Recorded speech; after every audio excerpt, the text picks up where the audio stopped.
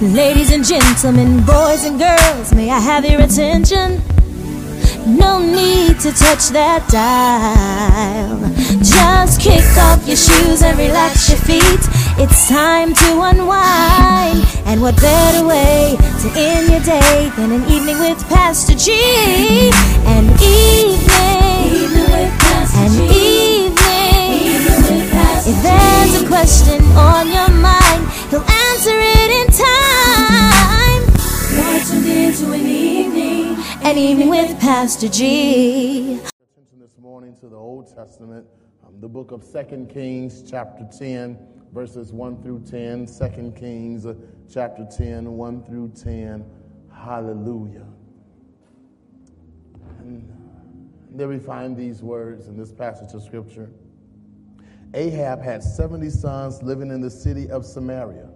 So Jehu wrote letters and sent them to Samaria, to the elders and officials of the city, and to the guardians of King Ahab's sons.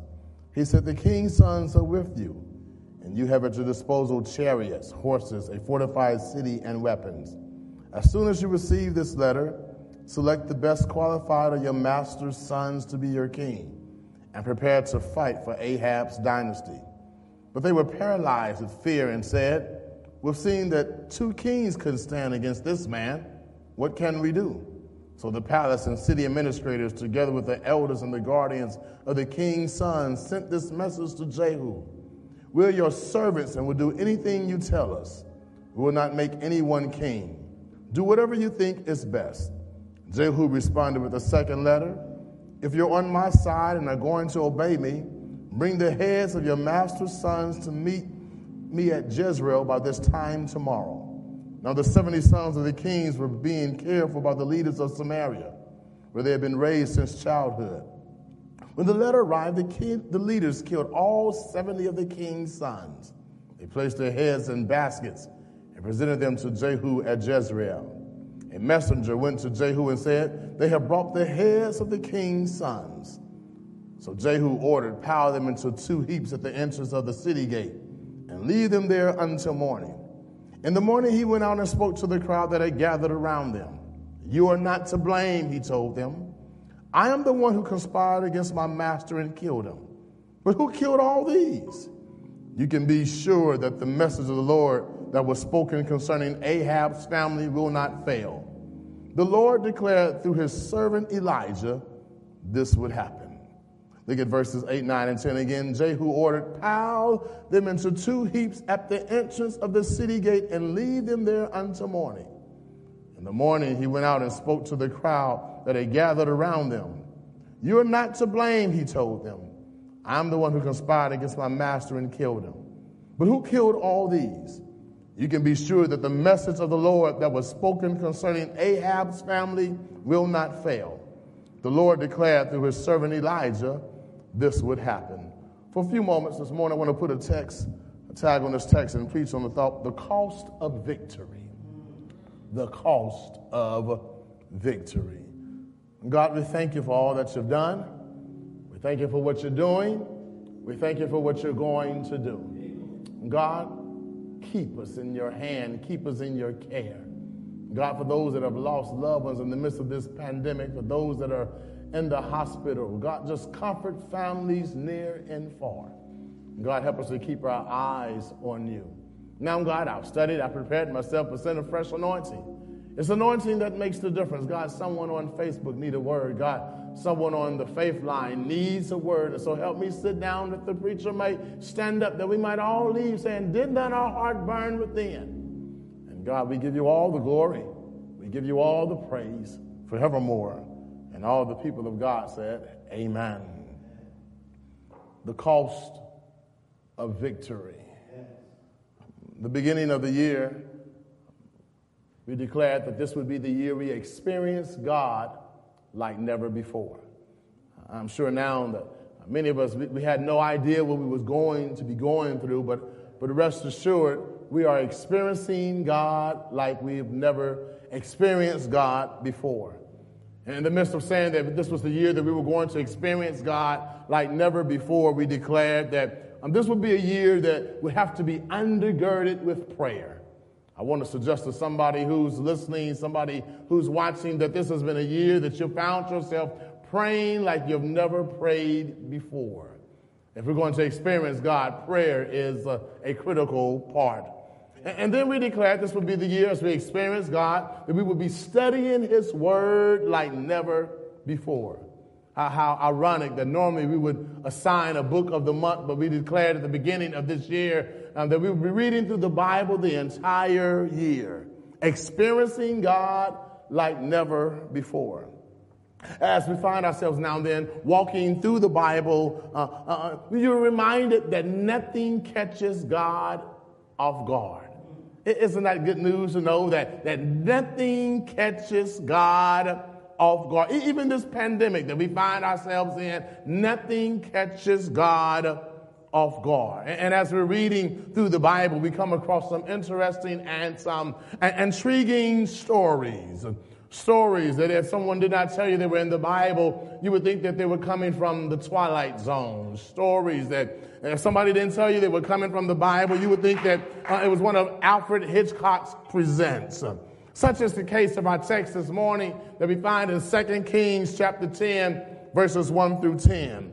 King Jehu kills every male descendant, every offspring, every free man, every servant, and anyone of association with Ahab.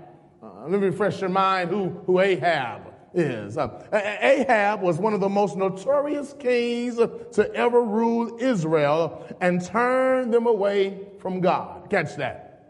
King Ahab was one of the most notorious kings ever to rule Israel and turn the people of God away from God.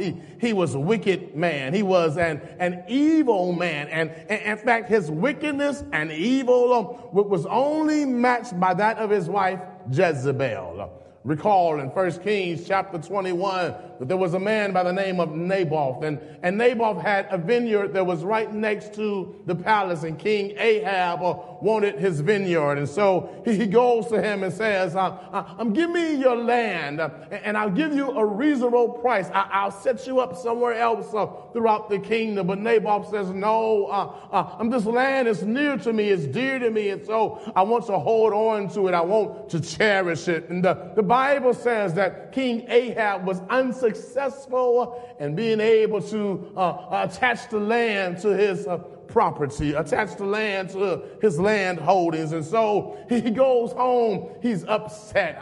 His countenance has changed from happy to sad. And Jezebel says, what's wrong, honey? And he says, I wasn't able to secure the land that I wanted. I wasn't able to secure the vineyard. And so Jezebel contrives a plan. She concocts a plan where she has Naboth killed so that her husband Ahab can take ownership of his land and ownership of his property. She has Naboth stoned to death. Naboth is dead, and now she declares to Ahab that you can have the vineyard. It's all yours.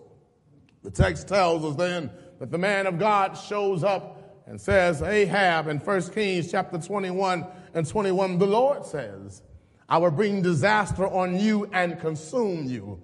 I will destroy every one of your male descendants, slave and free alike, anywhere in Israel. And after the reign of King Ahab over Israel, his son Ahaziah would come to the throne. Yet the evil of his father Ahab penetrated his heart, causing his reign to be short-term. 2 Kings chapter 1 and verse 2 informs us that one day while in the upper room of his palace, that he falls and he suffers a severe injury. And in the midst of suffering a severe injury, word comes to him that he will not recover from this. Can I pause and just remind someone that his reign serves as a reminder not to become intoxicated with success because it can be short-lived if it's not godly. I better say that again. Don't become intoxicated with all your trappings of success. Don't become intoxicated with all that you have going on because if it's not God-given, if it's not God-inspired, it will be short-lived. And so his kingship is short-lived. He doesn't have any children, and so Joram, his brother, becomes the next king over Israel. And his epitaph would read, in accordance to 2 Kings chapter 3 and 2, he did what was evil in the Lord's sight, but not to the same extent as his father and mother. He at least tore down the sacred pillar of Baal that his father had set up. However, when a famine broke out in the land, King Joram blamed Elisha, who was Elijah's successor, and put out a wanted dead or alive marker for Elisha's head. Don't forget that. Hold on to that. King Joram has now come to the throne. He is the son of Ahab, and there's a famine in the land, and so he blames the man of God for what's going on in the land, and so he puts out a marker. He puts up posters all over town saying, wanted, dead, or alive, as it relates to Elisha. This and other detestable acts angered God, to which he commissioned Elisha to consecrate Jehu as Israel's next king. Aside from Ahaziah and Joram, King Ahab had 70 sons through his many wives and concubines. Such offspring would have ensured that generations of Ahab's descendants would sit on the throne. Yet there is an expiration on evil and wickedness. You ought to shout right there and realize that there is an expiration date when it comes to evil. There is an expiration date when it comes to the wickedness that may be going on around you. King Jehu sent word to the elders of the land. He sent word to the city officials and the palace guard saying that choose the best qualified of your master's sons to be your king and prepare to fight for Ahab's destiny. But they were paralyzed with fear and said, we've seen that two kings couldn't stand against this man. What can we do? It's a reminder to you and I that if God be for you, who can be against you? It's a reminder that you may look like you're in the minority, but if God is on your side, then you're really in the majority. In fact, somebody ought to shout right where you are and say, I will have the victory. You ought to shout and say it again. I will have the victory because God is standing on my side. And so the king's men sent word back to King Jehu and said, nah, we ain't rolling like that. We standing on your side. And Jehu says, all right, if you're on my side, if you're on the Lord's side, and you're going to obey me, the Lord's representative, bring the heads of your master's sons to me at this time tomorrow in Jezreel. Don't miss this. Earlier there was an all wanted dead or alive bulletin put out on the man of God. And now the man of God says, if you're standing on the Lord's side, if you're standing on my side, bring me the heads of your master's sons tomorrow by this time at Jezreel. The text goes on and tells us that the leaders killed all 70 of the king's sons, placed their heads in baskets, and delivered by way of DoorDash to Jehu. And Jehu ordered, Jehu says, pile them up in 2 heaps at the entrance of the city gate and leave them there until morning.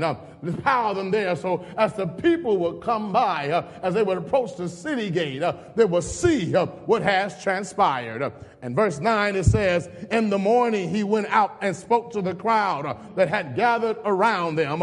You are not to blame for this. I know there's calamity in the land. I know things are going wrong in the land, but he says to the elect, you are not to blame for what's going on. You must understand the ideology and the theology of the day. The children of Israel thought that anytime anything happened to them or against them, it was something that they had done themselves. But Jehu says, yes, you've done some things that have brought about wrong. Yes, you've done some things that have brought about a fall. Yes, you've done some things that have brought about your demise. But in this case, it's nothing that you have done that has caused what's transpiring to happen right now. Then the question is, who caused this? Because whenever calamity strikes, whenever there's trials and tribulations in the land, we begin to look around and ask the question, who sinned that this man was born blind? You remember in the New Testament, there was a blind man. And the question raised, who sinned? Who caused this to happen? And you need to know that whenever calamity strikes, there's three reasons. First and foremost, sometimes we're going through what we're going through because we brought it upon ourselves. Oh, come on, you might as well be real. You might as well shout. You know that you've gone through some things in your life, all because you made the wrong decision, all because you got ahead of God, all because you took matters into your hand. You caused what you're going through. But then sometimes we find ourselves going through something, and it has nothing to do with us, but simply because God caused it. God allowed it. God said there'll be a greater glory that you'll have resting upon you when you come out of what you're going through. But then sometimes we have to understand that God may allow it, but he does not cause it. Okay, let me help you out. Sometimes if it's not because of myself, sometimes if what you're going through is not because God caused it, but he allows it. Sometimes you're going through what you're going through because of the evil nature of mankind. You have men that say we're going to build a tower of Babel so we can reach unto the heavens. Sometimes you have men in accordance to Judges chapter 17 and verse 6 that says, and everyone did what was right in their own eyesight. Sometimes you have men in laboratories that are working on biochemical warfare, and it causes disruption all across the land. Jehu lets Israel know that while God did not cause the calamity, he called it. God, I think you better shout right there. He says, children of Israel, I want you to know that while God did not cause what we're going through, he called it. God, can I bring it home? God did not cause the pandemic, but he called it. God did not cause COVID-19, but he called it. Verse 10, Jehu states, you can be sure that the message of the Lord that was spoken, there it is, concerning Ahab's family will not fail. The Lord declared through his servant Elijah that this would happen. What are you saying, man of God? The Bible says that God lets us know that if we obey him, we will prosper. But if we disobey him, there will be consequences. The Bible lets us know that if we make the right move, we're going to be successful. But if we make the wrong move, we'll succumb to our own will. Can I help somebody out? During this lockdown phase a couple of weeks ago, I was watching family members play a game of chess. They were at the table playing chess, and I was standing and I was watching over them. I was observing the moves that they were making. And based on the moves that were being made, I called who would have victory and who would suffer defeat. You need to know that every now and then, God is the great observer, and he's standing up and he's watching over the moves that we make. And based on the moves that we make, he calls what's going to happen. You want some word to go with it? 2 Chronicles 7:14. If my people, which are called by my name, shall humble themselves and pray and seek my face and turn from their wicked ways, then will I hear from heaven and will forgive their sins and heal the land. Ahab's lineage forgot that it was God who called them to sit in the place that they're sitting. Can I tell somebody this morning that whatever you have, you ought to thank God because God has allowed you to have it. Whatever your title, whatever your position, whatever you drive, wherever you live, you ought to give God some praise because God has allowed you to have it. That's a great place to shout in your living room. That's a great place to shout in your bedroom and say, I have what I have because God has blessed blessed me to have it. Ahab's lineage forgot to humble themselves. And the Bible tells us that if we seek to exalt our own selves, we'll be brought down low. But if we can just go down on our knees and cry out, Father, I stretch my hands to thee. No other help I know. If thou would draw thyself from me, where shall I go? Ahab's lineage forgot to pray. Can I tell somebody now more than ever, what we need to do is be found on our knees calling out to Jesus. Now more than ever, while we're driving our cars, we need to call out to Jesus. Now more than ever, while we walk around our houses, homes, we need to cry out to Jesus and say, it's me, oh Lord, standing in the need of prayer. Ahab's lineage forgot to seek God's face. Is there anybody here this morning said, I'm going to seek his face? I'm not looking to the White House. I'm not looking to the officials. I'm not looking to the medical teams, but I lift up my head towards the hills from which cometh my help. Somebody ought to shout and say, my help comes from the Lord. You ought to shout and say, my help comes from the Lord. The Bible says that Ahab's lineage forgot to turn from their wicked ways. And because they forgot to turn from their wicked ways, Ahab brought destruction. Ahab brought damnation down upon his family. Oh yeah, Ahab caused it, but God called it. But I've got some good news for you. That is that while Ahab caused it, and while God called it, God said, I'll claim victory out of it. God, you better shout right there that God says, I'm going to claim victory out of what's going on. I wish somebody would shout right now and say, God's going to claim victory out of COVID-19. I wish somebody would shout right now and say, God didn't cause the pandemic, but he's going to get some victory out of it. I wish somebody would shout, I've got loved ones in the hospital, and God didn't cause it, but he's going to get some victory out of it. I wish somebody would shout right now and say, I'm going through, and God didn't cause it, but he's going to get some victory out of it. He's going to claim the victory. Somebody better shout victory. It's going to be God's. The Bible says that during the 28-year reign of Jehu, I think you missed it. I said during his 28 years of ruling as king, here's what God allowed to happen.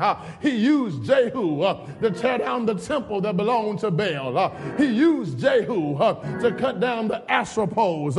He used Jehu to have victory after victory after victory. And here's where you ought to shout. The Bible lets us know that from beginning to ending, whenever he experienced victory, it came at the cost of blood being shed. Somebody better shout. I think you missed your shout. I said that whenever that Jehu walked in victory, look around and you see the cost that was paid, the price that was paid. Some blood had to be shed. I've got to get up out of here, but I've got to tell somebody about another time when some blood was shed so that there might be victory. Go to your Old Testament, and the children of Israel were getting ready to come out of Egypt. They were headed to the promised land, and the Bible said that all the firstborns of the Egyptians, that they died. The Bible said that the lambs were slain, and blood was put over the doorpost. I want to tell somebody, if you're going to march in victory, look for the blood. But I've got another time I remember when you was getting ready to go into your promise, when I was getting ready to go into the promise, when the people of God was getting ready to go into their promise. I know another time when some blood was shed. You remember when it was? It was one Friday that they stretched him wide. It was one Friday that they hung him high. It was one Friday that his blood dripped down. But the cost of victory was Jesus shedding his blood. And because he shed his blood, you and I can face tomorrow. Because he shed his blood, you and I will have the victory. And so I tell somebody listening to me, your family's going to be all right. I tell somebody who's going through furlough, you're going to be all right. I tell somebody that's suffering with migraines, you're going to be all right. In fact, don't wait till the battle's over, but go ahead on Faithline. Go ahead on Facebook and shout right now and say, thank God for the blood that was shed for you and I. Whenever we're going to march in victory, blood is shed. That's the cost of victory. That's the cost of victory. Some blood has to be shed. Jesus shed blood. Lambs were slain in the Old Testament. And in this Alfred Hitchcock Presents story, lives were lost so that Jehu might have the victory. Thank God for the blood. It's the blood that gives you victory. It's the blood that covers you from all your mess-ups, your mistakes, your screw-ups, your downfalls. It's the blood that's going to launch you into your promise. That's not how the story ends. They stretched him wide. They hung him high. Bowed his head. And then he died. But that's not how the story ends. That's what I want somebody who's listening to me, somebody who's watching now. That's not how your story is going to end. It's not going to end in defeat. It's not going to end in disaster. I know it's crazy looking right now. But 3 days later, Thank you for listening to An Evening with Pastor G. This concludes tonight's podcast episode. Please remember to tune in next week, same time, same podcast station, and always remember to keep walking by faith.